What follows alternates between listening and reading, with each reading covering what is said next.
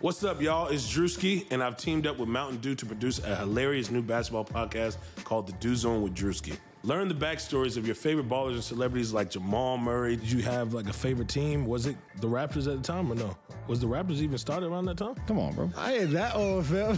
You talking like I'm 50. Taylor Rooks, Asia Wilson, and many more. You won't want to miss this. Listen to The Dew Zone with Drewski on Apple Podcasts, Spotify, and wherever you listen to podcasts.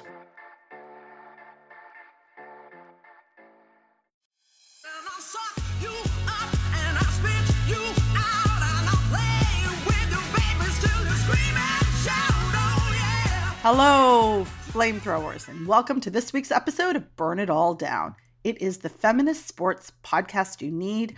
Shireen here, and I am joined by the wonderful Lindsay and amazing Brenda. Hello, friends. How are we doing today? Hi, we're good. Hi. Good. This week, our episode is phenomenal. We're going to get into a personal favorite topic of mine, one that I interrogate and immerse myself in: food and sports. I really want to see this correlated to his performance. You really should. I want someone to do how does Steph Curry perform when in a bad popcorn arena? Before we start off, I actually have an announcement that I would like to make. Can I get a drum roll or a whistle or a toot toot or whatever you guys want to do, please? Wait, you want us to do a drum roll now? The Burn It All Down team is going on break for the month of June.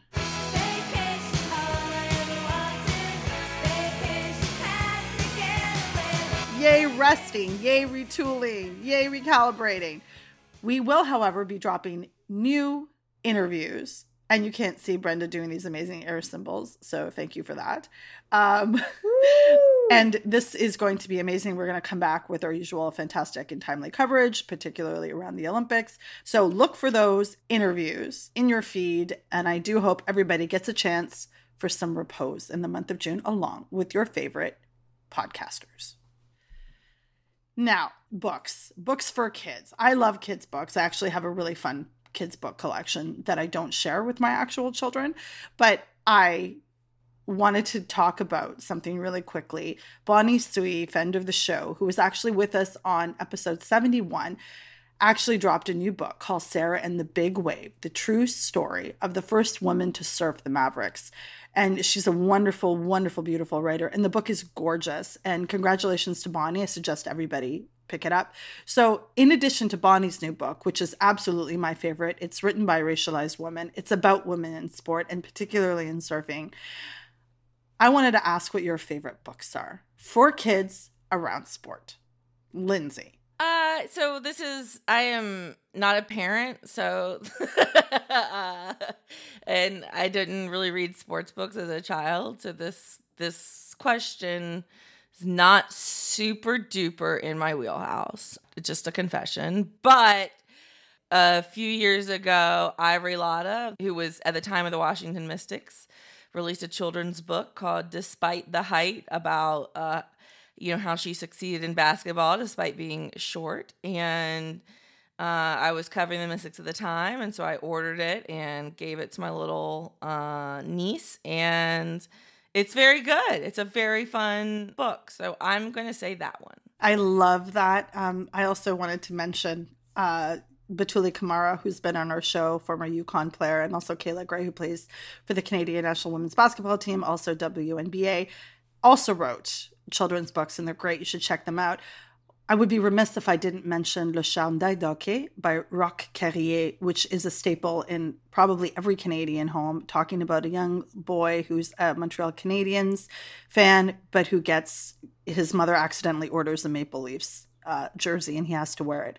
And it's a beautiful story. It's absolutely one of the first stories where you interrogate the idea of being left out in such a pronounced way. It's actually a really, really great story. I was fortunate enough to be on the Maple Leafs podcast last year to talk about that. And it's great. We'll put it in the show notes just for fun. Brenda, you're a mama. You're an educator. You read about sports. Tell me your faves. I do, and both of you are making me want to read these things. But I have to admit, the first time I heard this question, what are your favorite children's sports book? All I could think of is all the books I've read by kind of romanticizing white male journalists. And I thought, by children? Like that most of the sports books I read feel like they're by children, for children. And I know that's mean, but it's also true. So I find a lot of sports books, I hate to say this, but have a very romanticized view of sports. And I guess my kids haven't had such a seamless integration, like their gym classes, their scrimmages with boys. My girls haven't always had this triumphalist experience. And I guess maybe that's why they just never loved the ones that are kind of laying around. But yeah, now you're inspiring me.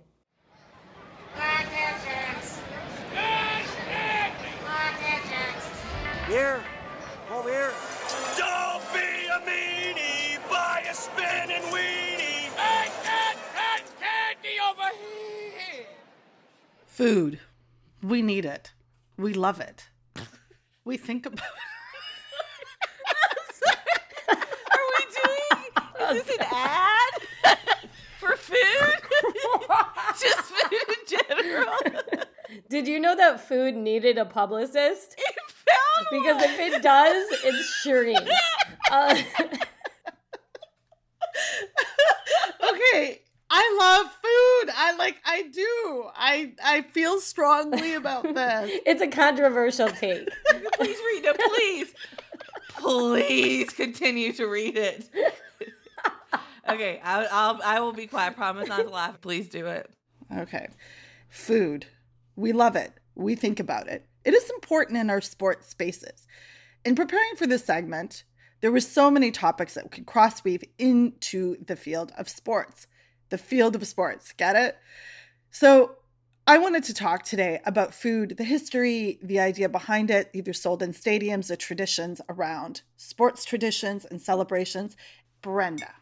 So there's something I just feel, I'm so sorry for being such a downer all the time. But You're not that sorry. I don't You're make not the that world sorry. this way. It's not my fault that everything's broken. She's not that sorry. I am a little bit, because I support passion for food in this case. But I feel like we have to preface it by saying I think it's like too far food eating contests. They make me really sad. And I just have to say, like, so when I think food in sports, I want to just make sure that we can still condemn the Nathan's hot dog eating contest, for example, which takes place in Brooklyn every 4th of July. I've been there. It's been going on since 1916. And, New York's a place where there have been like refugees from famine. And there's this just, what is more patriotic and American than forcing down 100 hot dogs in 20 minutes. 100? Geez, I don't even know. Whatever it is, it's... And anyway, that's first on the list of our preface. And now we can get to the fun stuff, I feel like. That's what I wanted to get into, like traditions around food and around sport. And like whether it's peanuts at a baseball game. You know what's that song? Buy me some peanuts and Cracker Jacks. I think what's really interesting is around food in different places. Like I was in Argentina during the 2018 World Cup, and there's a tradition of having carbonated water and an espresso as you watch a game. That's it. And that's very much what I saw in these cafes. And Yes.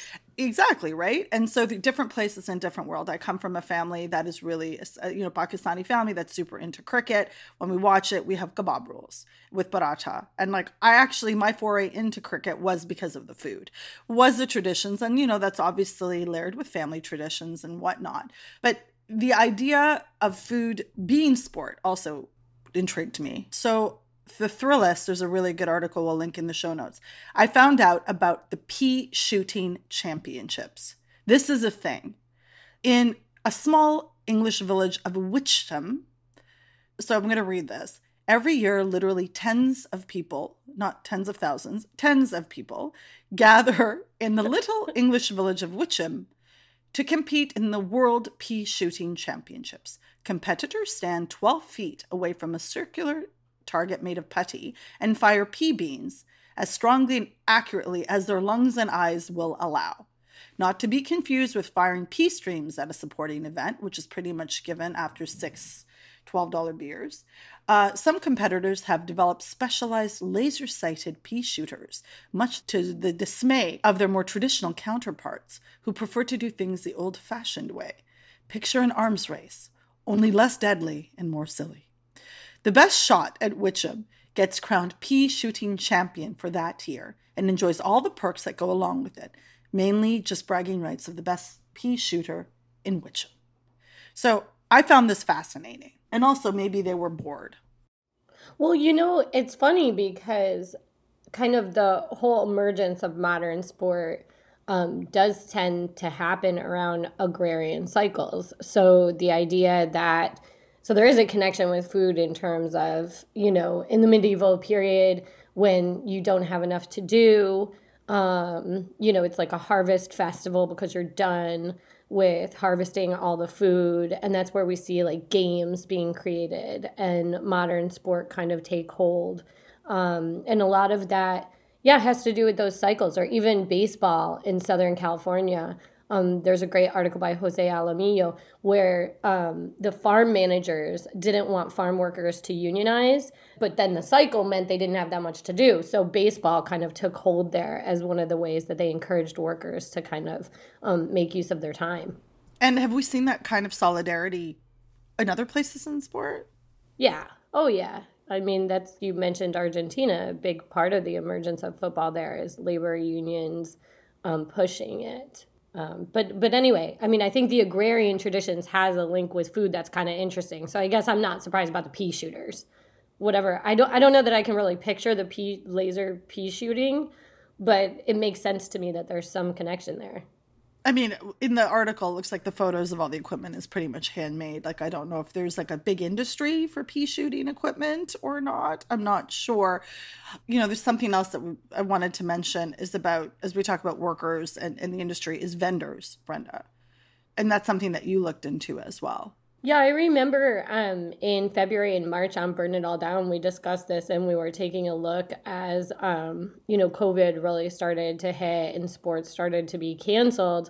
There were workers that were being laid off really early, like the vendors and stadium workers. And there was even some players volunteering their salary to keep the workers employed. And it really laid bare the vulnerability of that sector of sports workers.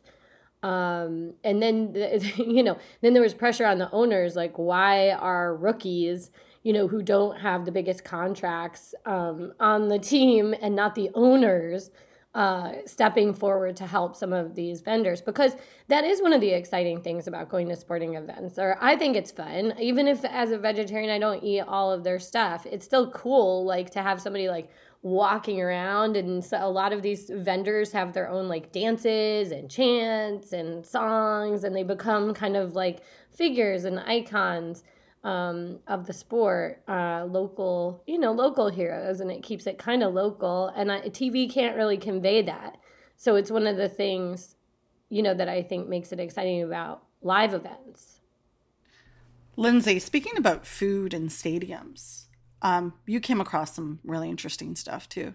Well, yeah, I mean, of course, I always associate personally stadium food as just being really expensive and like a treat, basically kind of like a movie theater thing, where you go in and part of the price of the whole thing is buying the $10 popcorn or whatever it is, and, the overpriced beers and everything. And I've certainly had that experience at Carolina Panthers games, at Bank of America Stadium, and Washington Nationals games. And, eating is part of it, right? Treating yourself to some foods and some drinks when you go to these sporting events. But I found apparently A couple of years ago, Eater wrote an article about how some NFL teams are, because ticket prices became so exorbitant, basically you can't get into NFL games for less than $100 now, right? Even the nosebleeds. So there are some of these really gaudy stadiums that are trying to kind of like offset that with cheaper food. So Arthur Blank did this for the Atlanta Falcons games. You can get like a refillable soda for $2, pretzels, hot dogs, popcorn, all $2. Apparently the Baltimore Orioles do a similar thing. The Atlanta Hawks, the Detroit Lions. I think the Masters golf tournament famously like has like really cheap prices that are kind of remained the same over the years. And I do have to say, like, that's interesting to me. Like, I like the idea of kind of almost your ticket price, right? Like subsidizing the food cost a little bit and that just kind of being part of it. I think my only concern is just, I mean, the vendors and the people working there should get paid more anyways. So, making sure that these lower prices doesn't impact their pay, but I'm assuming they don't get more of the higher prices. So I have a lot of questions about that, and just in the sense, right? Like, how does it affect them? Are they independently owned businesses within that rent out the space? Like, while I do appreciate the experience being cheaper for the fans, I think about the small business owners at the same time. And lowering prices of food, like if you've got vendors that have traditions of really good food, lowering the price means the food will be processed and not as healthy. And then, as I said this, I'm thinking about going to eat at the Scotiabank Centre in Toronto is ridiculously expensive. Like, are those peanut M&Ms really worth $6 a pack? Like, are they? They're very expensive. But then again, the Rogers Centre in Toronto has excellent French fries. And I think about this a lot as I engage in sporting events. When y'all come to Toronto, well, check it out. In fact, if anyone's out there that wants us barn it all down to do a food tour, please email, because I would be very open to this at stadiums. But Lindsay, food associating with different sporting events, what do you got? What is your experience with different foods and different sports?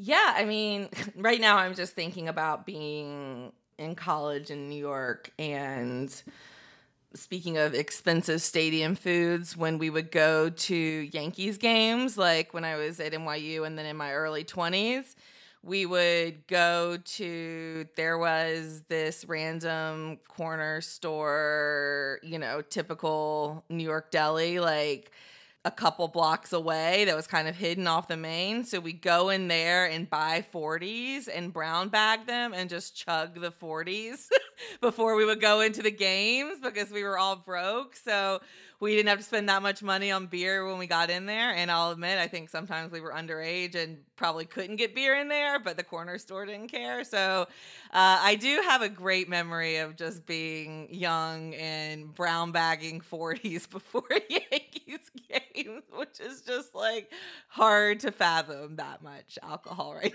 now. But Brenda, do you have something like that? A memory like that? If I brown bagged 40s,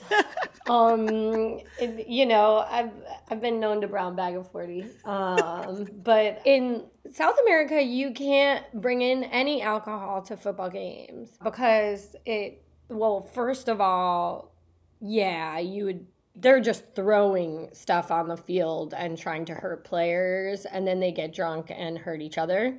And that was one of the controversies of the 2014 World Cup, was when Budweiser, as a sponsor, tried to force Brazil, and did force Brazil with FIFA's muscle to sell alcohol in the stadiums. And they really don't, and they really ban that.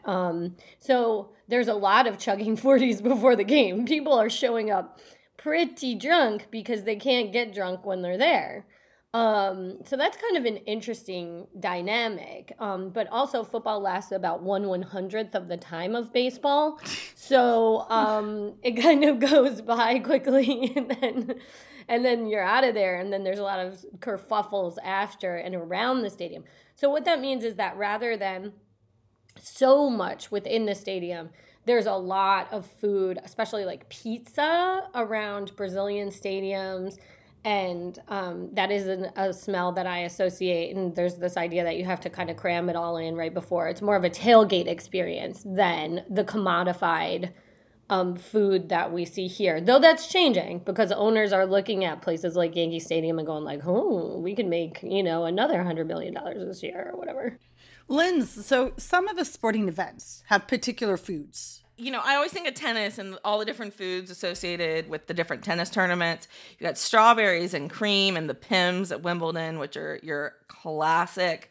The U.S. Open tennis tournament is like known for having incredible food because it's in New York. I mean, it is overpriced, but you can get every single, it's basically like an excerpt of the New York streets, right? That they kind of bring in. So it's way more variety than your typical like food court, and I love it. And, for things like tennis tournaments, it's really key because you're going for and until you get to the final rounds, you're going for just one match. But like early on, that first week, you're often going for the entire day. You buy day passes. So a huge part of the experience at a tournament is where you get food and drinks, right? Because you're going to take breaks and you're going to, experience the grounds. And that's just like a huge, huge part of tennis.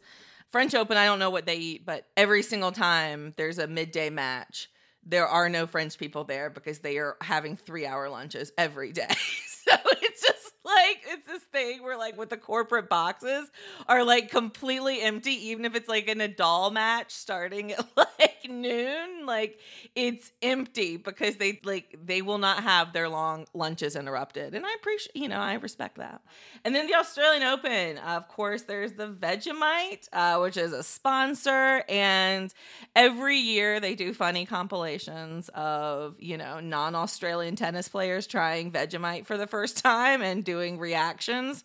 And those, I don't know, it's always fun. It's always in good fun. The Australian Open always kind of produces them themselves, or the ATP Tour, the WTA Tour does it. And I don't know what Vegemite is really, but I know it's at the Australian Open. And just a fun little anecdote. The first time I went to go see a live tennis match was Serena Williams playing at the Rogers Cup in 2019. And I'd never been to a live tennis match before. And I didn't realize how quiet it was. So perhaps buying chips and a salad at this concession stand wasn't the best idea because it was true. So for anybody out there who's never been to a tennis match, please don't buy chips and end up like me because literally it is silent in this space. And I wasn't made aware of this before I went. So it's not like a hockey game that I'm used to. It's not like a football match that I'm used to. It's very quiet. So select your food choices accordingly.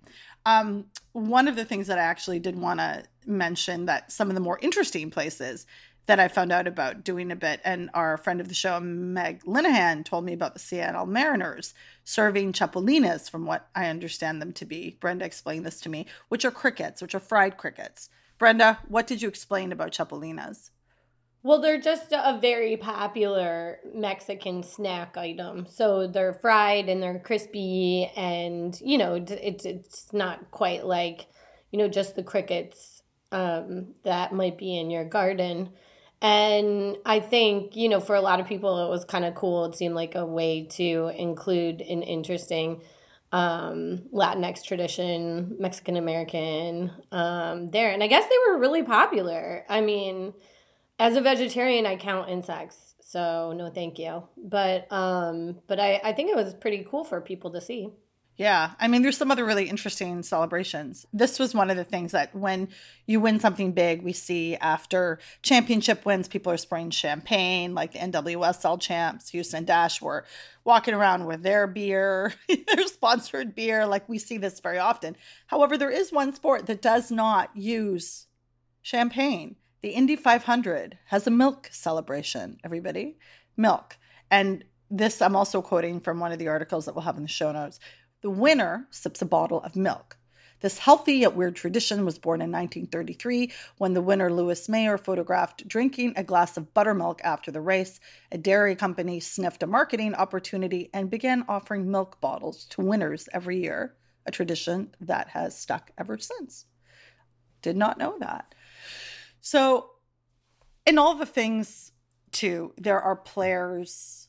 Lindsay, can you talk a little bit about food in the NBA? One of the things I love about the NBA is since the seasons are so long and there's so many games, I think there's a lot of chance for kind of exploration of different things. So first of all, there's this New York Times piece written by Mark Stein in 2019 about Steph Curry's popcorn problem. And it's all about how popcorn is a key part of every single Steph Curry pregame warm-up. And I just absolutely love it. My favorite part about the Curry story, though, is that, he gets the popcorn from whatever arena he is in, as they're on these road games. He doesn't bring his own popcorn. So Mark Stein asked Curry if he was prepared to officially compile a 1 to 29 list of the popcorn offerings at all 29 arenas. And Steph Curry, this is in the middle of it, this is 2019, I think MVP season, right? Like, lots going on the court. The article says Curry not only agreed, but also suggested scoring 5 factors on a scale of 1 to 5 to support the rankings: freshness, saltiness, crunchiness, butter, and presentation. So Steph Curry rated all 29 popcorns, and I got to say, the Dallas Mavericks, the best. Total score 24, Brooklyn Nets at 23. And all the way down the bottom, we've got my Charlotte Hornets and then the Staples Center where the Clippers and the Lakers are. I really want to see this correlated to his performance. You really should. I want someone to do how does Steph Curry perform when in a bad popcorn arena versus a good one? And where is the Air Canada Centre or the Scotiabank Centre in Toronto on this? Like, where did we fare? I think you're in the top 10. Actually, number 6. So freshness is a 3 and crunchiness is a 3, but saltiness, butter, and presentation all got a 4. Okay. So I'm at represent Raptors. Yeah. I mean, this is just incredible. Like, this really, I'd actually forgotten that this article was so detailed, and I love it absolutely so much. But then there's also, this kind of has a companion story by Baxter Holmes of ESPN, all about, this was in 2017, all about what he calls the NBA secret addiction, which is peanut butter and jelly sandwiches for pregame. And I'm going to read you, I got to read another lead. I'm just going to take my time here because this just deserves, this Baxter Holmes lead deserves to be read. The legend has been passed down by NBA generations, chronicled like a Homeric Odyssey. The tale they tell is of Kevin Garnett and the 2007-08 Celtics and the seminal moment of revolution. Brian Dew, Celtics strength and conditioning coach, recalls if it were yesterday how before a game in December of that season, an unnamed Celtic, his identity lost to history, like the other horsemen on Paul Revere's Midnight Ride, complained to Dew of incipient hunger pains. Man, I could go for a PB&J, the player said. And then Garnett, in an act with historical reverberations, uttered the now fabled words, "Yeah, let's get on that." And all of a sudden, they did. And PB&J sandwiches labeled some with strawberry, some grape, some crunchy. And it became an integral part not only of, the Celtics, but across the league. And, there's a lot of thoughts in the piece of why, but one thing is just comforting. It's not that unhealthy. You've got a little bit of balance of the protein, and the carbs and the fat. And, it's just become a thing. But I just love stories like that. Okay, so call back to the top of the show where I said white male sports writing by and for children. Just want to say that's like Paul Revere. No, but that's fun. It's fun. adorable. Yeah. It's adorable, but it is juvenile. It's lovely. I love it. It sounded more like it was written by Shireen to me. With I like was, the yeah, I ode was to lit. food. I love this. I'm here for this report.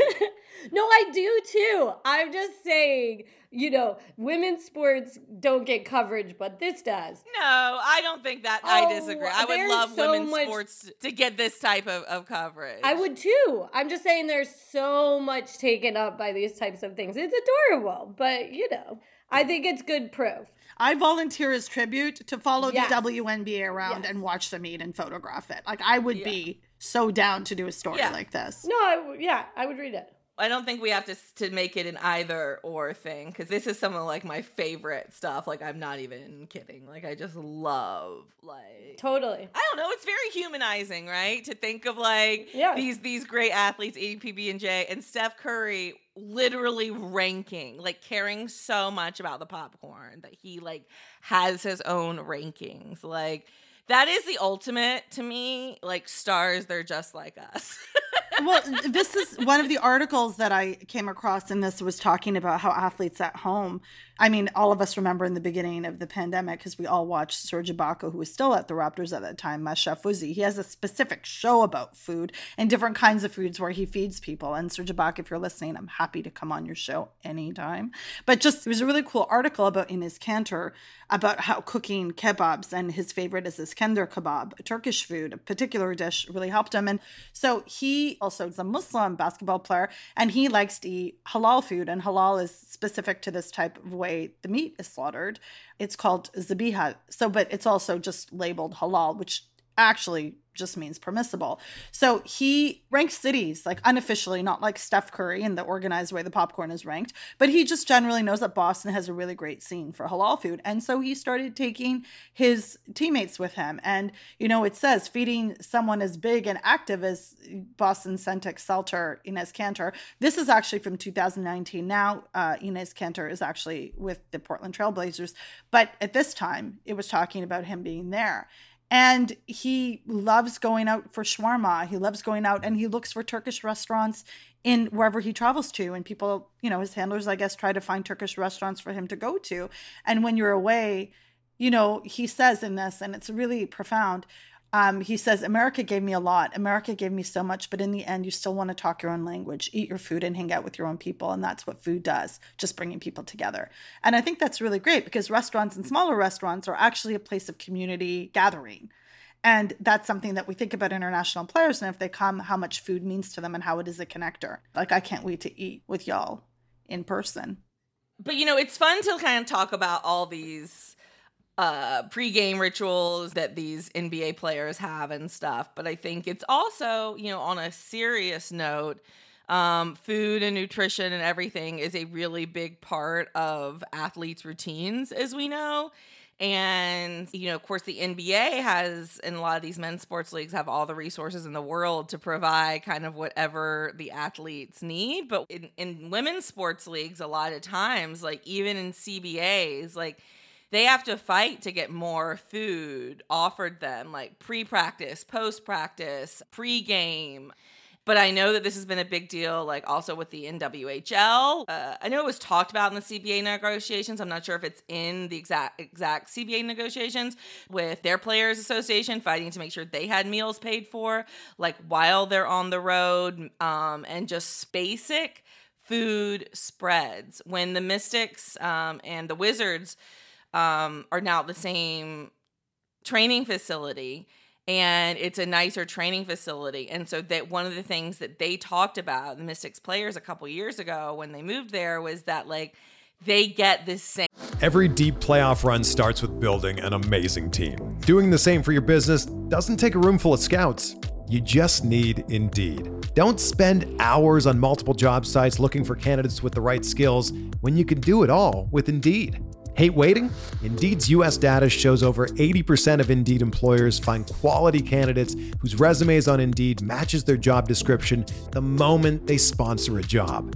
Something I love about Indeed is that it makes hiring all in one place so easy because with virtual interviews, Indeed saves you time. You can message, schedule, and interview top talent all in one place.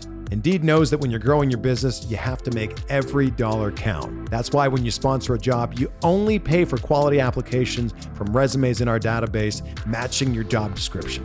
Visit Indeed.com/Blue Wire to start hiring today. Just go to Indeed.com/Blue Wire. That's Indeed.com/Blue Wire. Terms and conditions apply. Cost per application pricing not available for everyone. Need to hire? You need Indeed. Pre-game spreads or pre-practice spreads and food availability that the men do, and just how much of a game changer like that's been for them to have all of that there. And so, obviously popcorn and PB&J are part of that, but also just getting more food provided to women athletes from their organizations is a form of care. It's a form of caring for your labor, and it matters.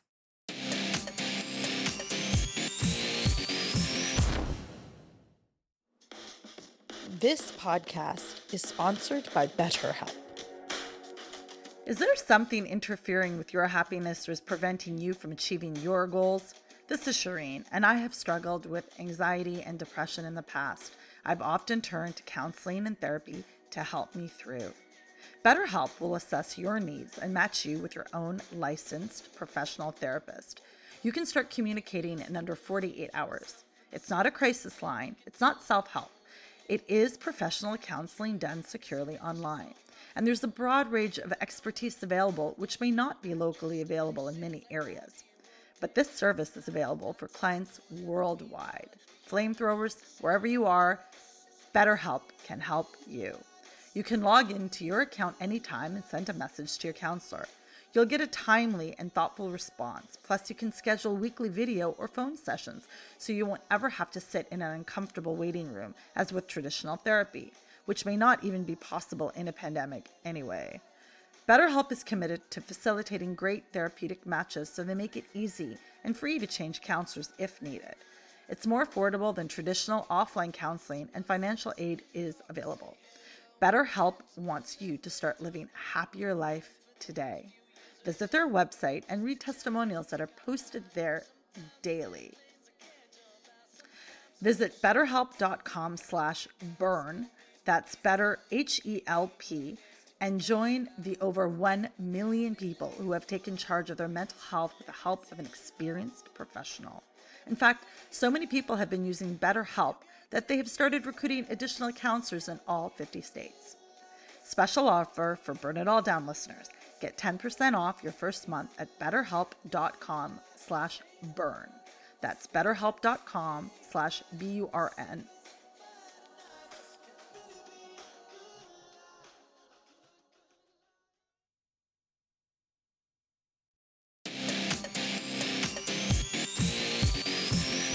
For our upcoming interview, Lindsay interviews Ashley Hart, the CEO and co-founder of She Plays, the first U.S. fantasy sports site dedicated exclusively to women's sports. That drops on Thursday. And I would go into stores and be like, all right, let's look at all the sports magazines and let's see how many women are on the cover. And it would be like 1 out of 34, if one, So it kind of just became an idea of like, okay, that'd be really cool to help give them more exposure and what's still missing that does exist and is popular in the men's sport side. And it came down to fantasy sports. Now moving on to everyone's favorite segment, the burn pile. Brenda, what are you torching? So I have to thank flamethrower Tracy with 2 E's. I don't know your name, but we appreciate you calling our attention to, first, there was some rain in the United States, in the Gulf region, if you can imagine. And the NCAA Baton Rouge's Women's Golf Regional of 2021 had to be canceled. And a lot of people have been taking some pictures of the golf course and what it looked like including Sarah Byrne. She's also on Twitter and has been posting different things, including a petition.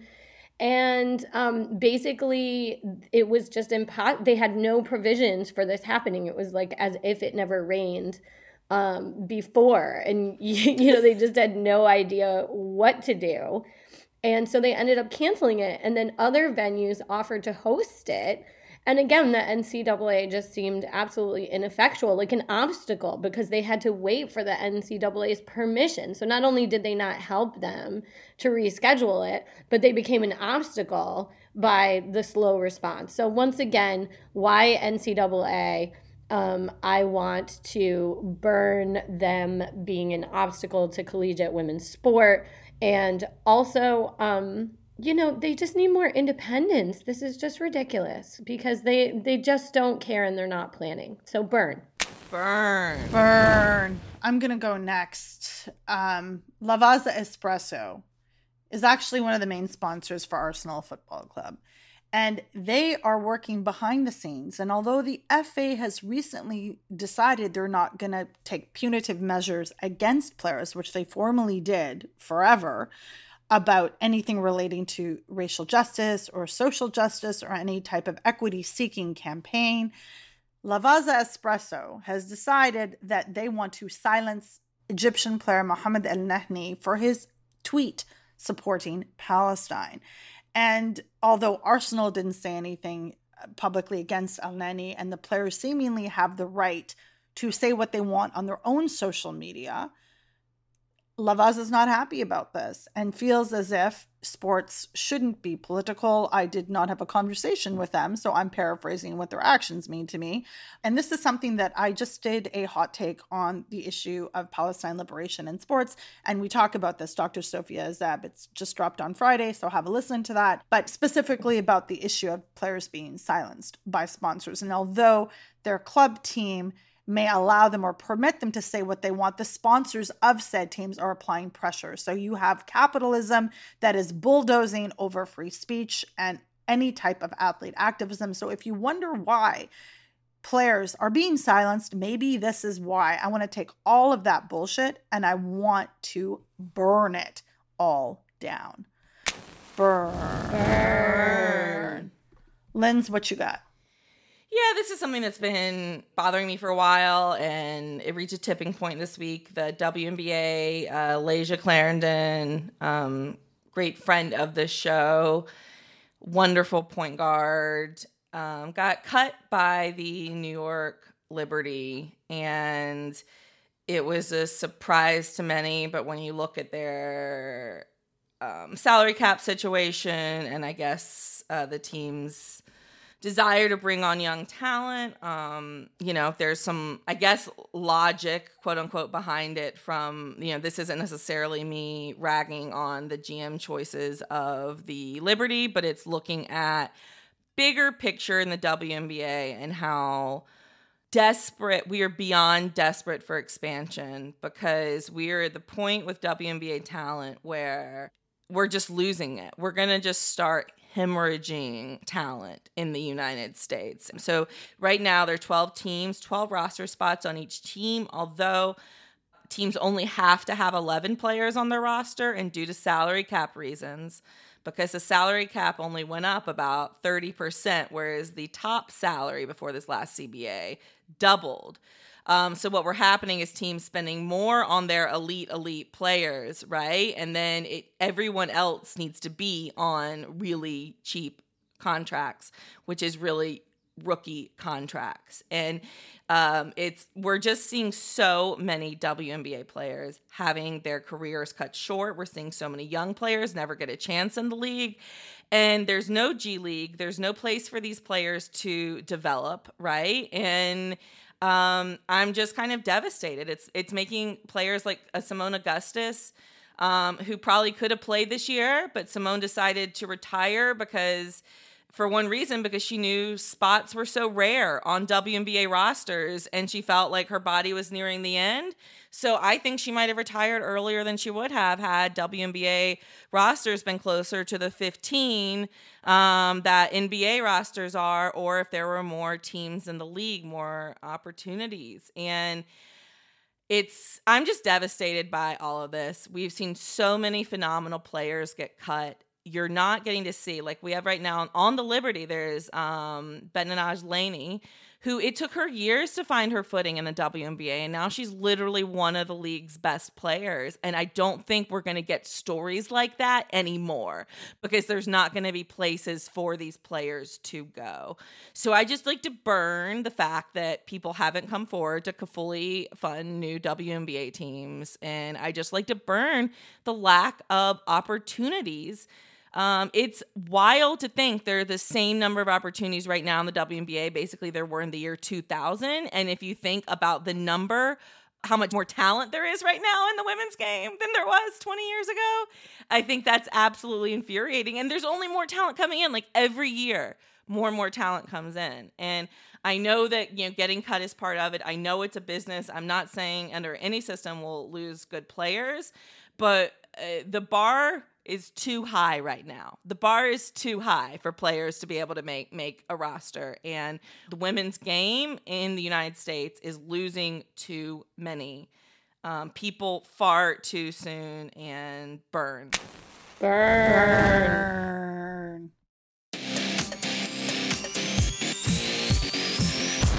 After all that burning, we would like a little more levity. Brenda, can you get us started? Nina King is the first woman and racialized woman to become an athletic director of Duke University. I just want to say congratulations to everybody out there who watched the WNBA season kickoff, 25th season, also up 25% from last year. Yay, you. Linz. So this week, look, I know some people get a little sick of the Sabrina Ionescu stands, and we certainly want to highlight all players in the league, but her feat this week was just too much. She became the fastest player in WNBA history by 3 years to record a triple-double, which is absolutely mind-boggling. She had 26 points, 12 assists, and 10 rebounds to help New York beat the Minnesota Lynx last Tuesday. And the Liberty off to a great start. And Sabrina Ionescu, man, she's good. This was her 6th career game. The second person to do it was in 99. Cheryl Swoops did it in her 59th game. Damn. Brenda? Kari Miller-Ortiz is a Paralympian and 3-time medalist who will be doing analysis and commentary for NBC sitting volleyball during the Olympics. Can I get a drum roll, please? You know I love that. This week's torchbearers are the Santa Clara women's soccer team for winning the NCAA championship in penalty shots. And I just want to say that I was so excited about this because Santa Clara is the university that Juliet Paxton and Jasminder Bhamra went to in Bend It Like Beckham. So I can never not hear Santa Clara in Juliet Paxton's voice. So thanks, Jules. Congratulations to all these formidable athletes. What an incredible match to watch. It was riveting. It was also penalty shots. So for everybody and both teams involved, I just want to say thank you for that. And Florida State, you guys were amazing. And I hope you continue these incredible feats. What's good? Lindsay, what's good? So last night, Friday night, I met my cousins who are, my friends in Greensboro at a bar, and we had dinner. And one of them brought their baby who's 15 months, and we all drank. Well, not the baby, but it was so much fun. I think I am good at self-isolating, even not under pandemic, circumstances.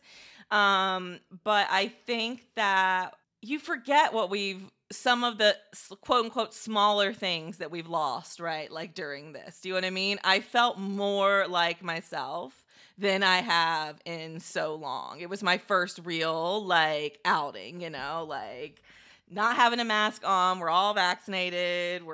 It just felt so normal. And I was watching a little bit of the Mystics Liberty game on my phone underneath the table, which once again, for me, that's back to normal.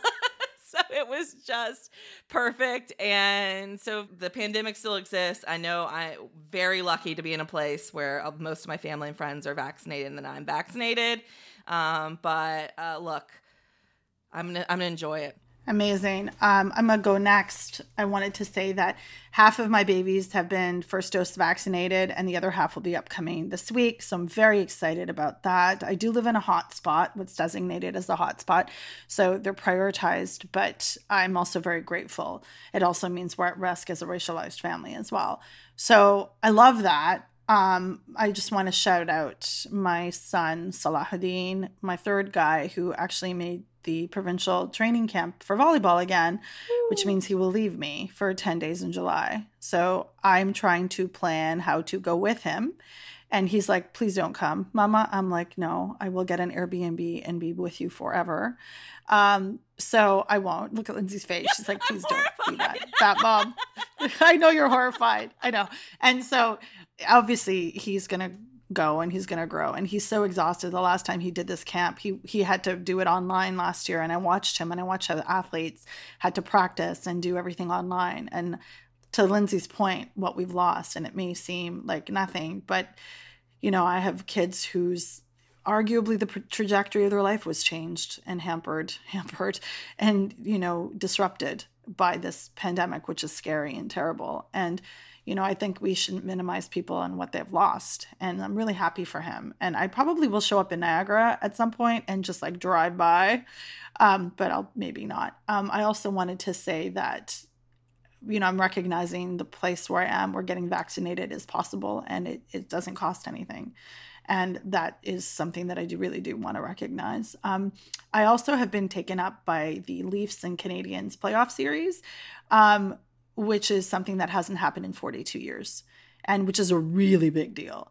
So also shout out to Leafs captain John Tavares, who was hit with a really bad injury. So if anybody saw that, it was really horrific. And, just sending lots of good prayers up for Johnny, the captain of the Leafs, something I never thought I would say, but I am saying it. And that's about it. That's what's good for me, Bren. What's good for me is, as we are recording, I am stretching to do a half marathon, which means I will be so tired in a couple of hours that I won't be able to be stressed about anything. Hopefully I won't throw up. I had some Chinese food for breakfast. May or may not have been the best idea, but I did have oatmeal after that. So I don't really know what to tell you.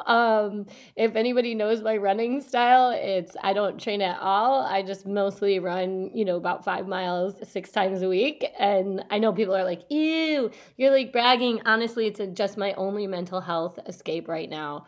It's got nothing to do with like competition. I'm so slow. I don't even look at my time, but I know that it's going to be a good experience just for my mental and health, physical health, getting outdoors. So I appreciate that my old ass body can still do it. I love you, and I am always awed by you doing this voluntarily. Again, Shireen, hopefully most people out there aren't doing it at gunpoint. Like, if you are, please call 911 and don't listen to this podcast. I just thought of my brain automatically went to somebody trying to, sorry, this is real dark. Somebody trying to make that the next fitness trend. You know what I mean? We will literally come over if you want training. We will literally come to your house. Terrible. Oh my God. Oh, only in America. Only in America. The best, the next training program. Oh God. What are we watching this week? Well, WNBA season has begun, and we are definitely watching that. The NHL playoffs have started, as well as the NBA playoffs. The PWHPA is scheduled to begin and will be aired in unprecedented ways in networks that had never previously carried women's sports, so please watch it. The French Open, exclamation points times 15, added by Lindsay. So please watch that and eat a baguette. That's it for this week in Burn It All Down. And although we're done for now, you can always burn all day and night with our fabulous array of merchandise, including a brand new series of things at Bonfire. What better way to crush toxic patriarchy in sports and sports media by getting somebody you love something with our logo on it? Check it out on our social media. It's linked. This show was produced by Tressa Versteg. Shelby Weldon is our social media manager. Burn It All Down lives on the Blue Wire podcast network, but can be found on Apple Podcasts, Spotify, Stitcher, Google Play, and TuneIn. We appreciate your reviews and feedback, so please subscribe and rate and let us know what we did well and how we can improve. You can find us on Facebook and Instagram at Burn It All Down Pod and on Twitter at Burn It Down Pod.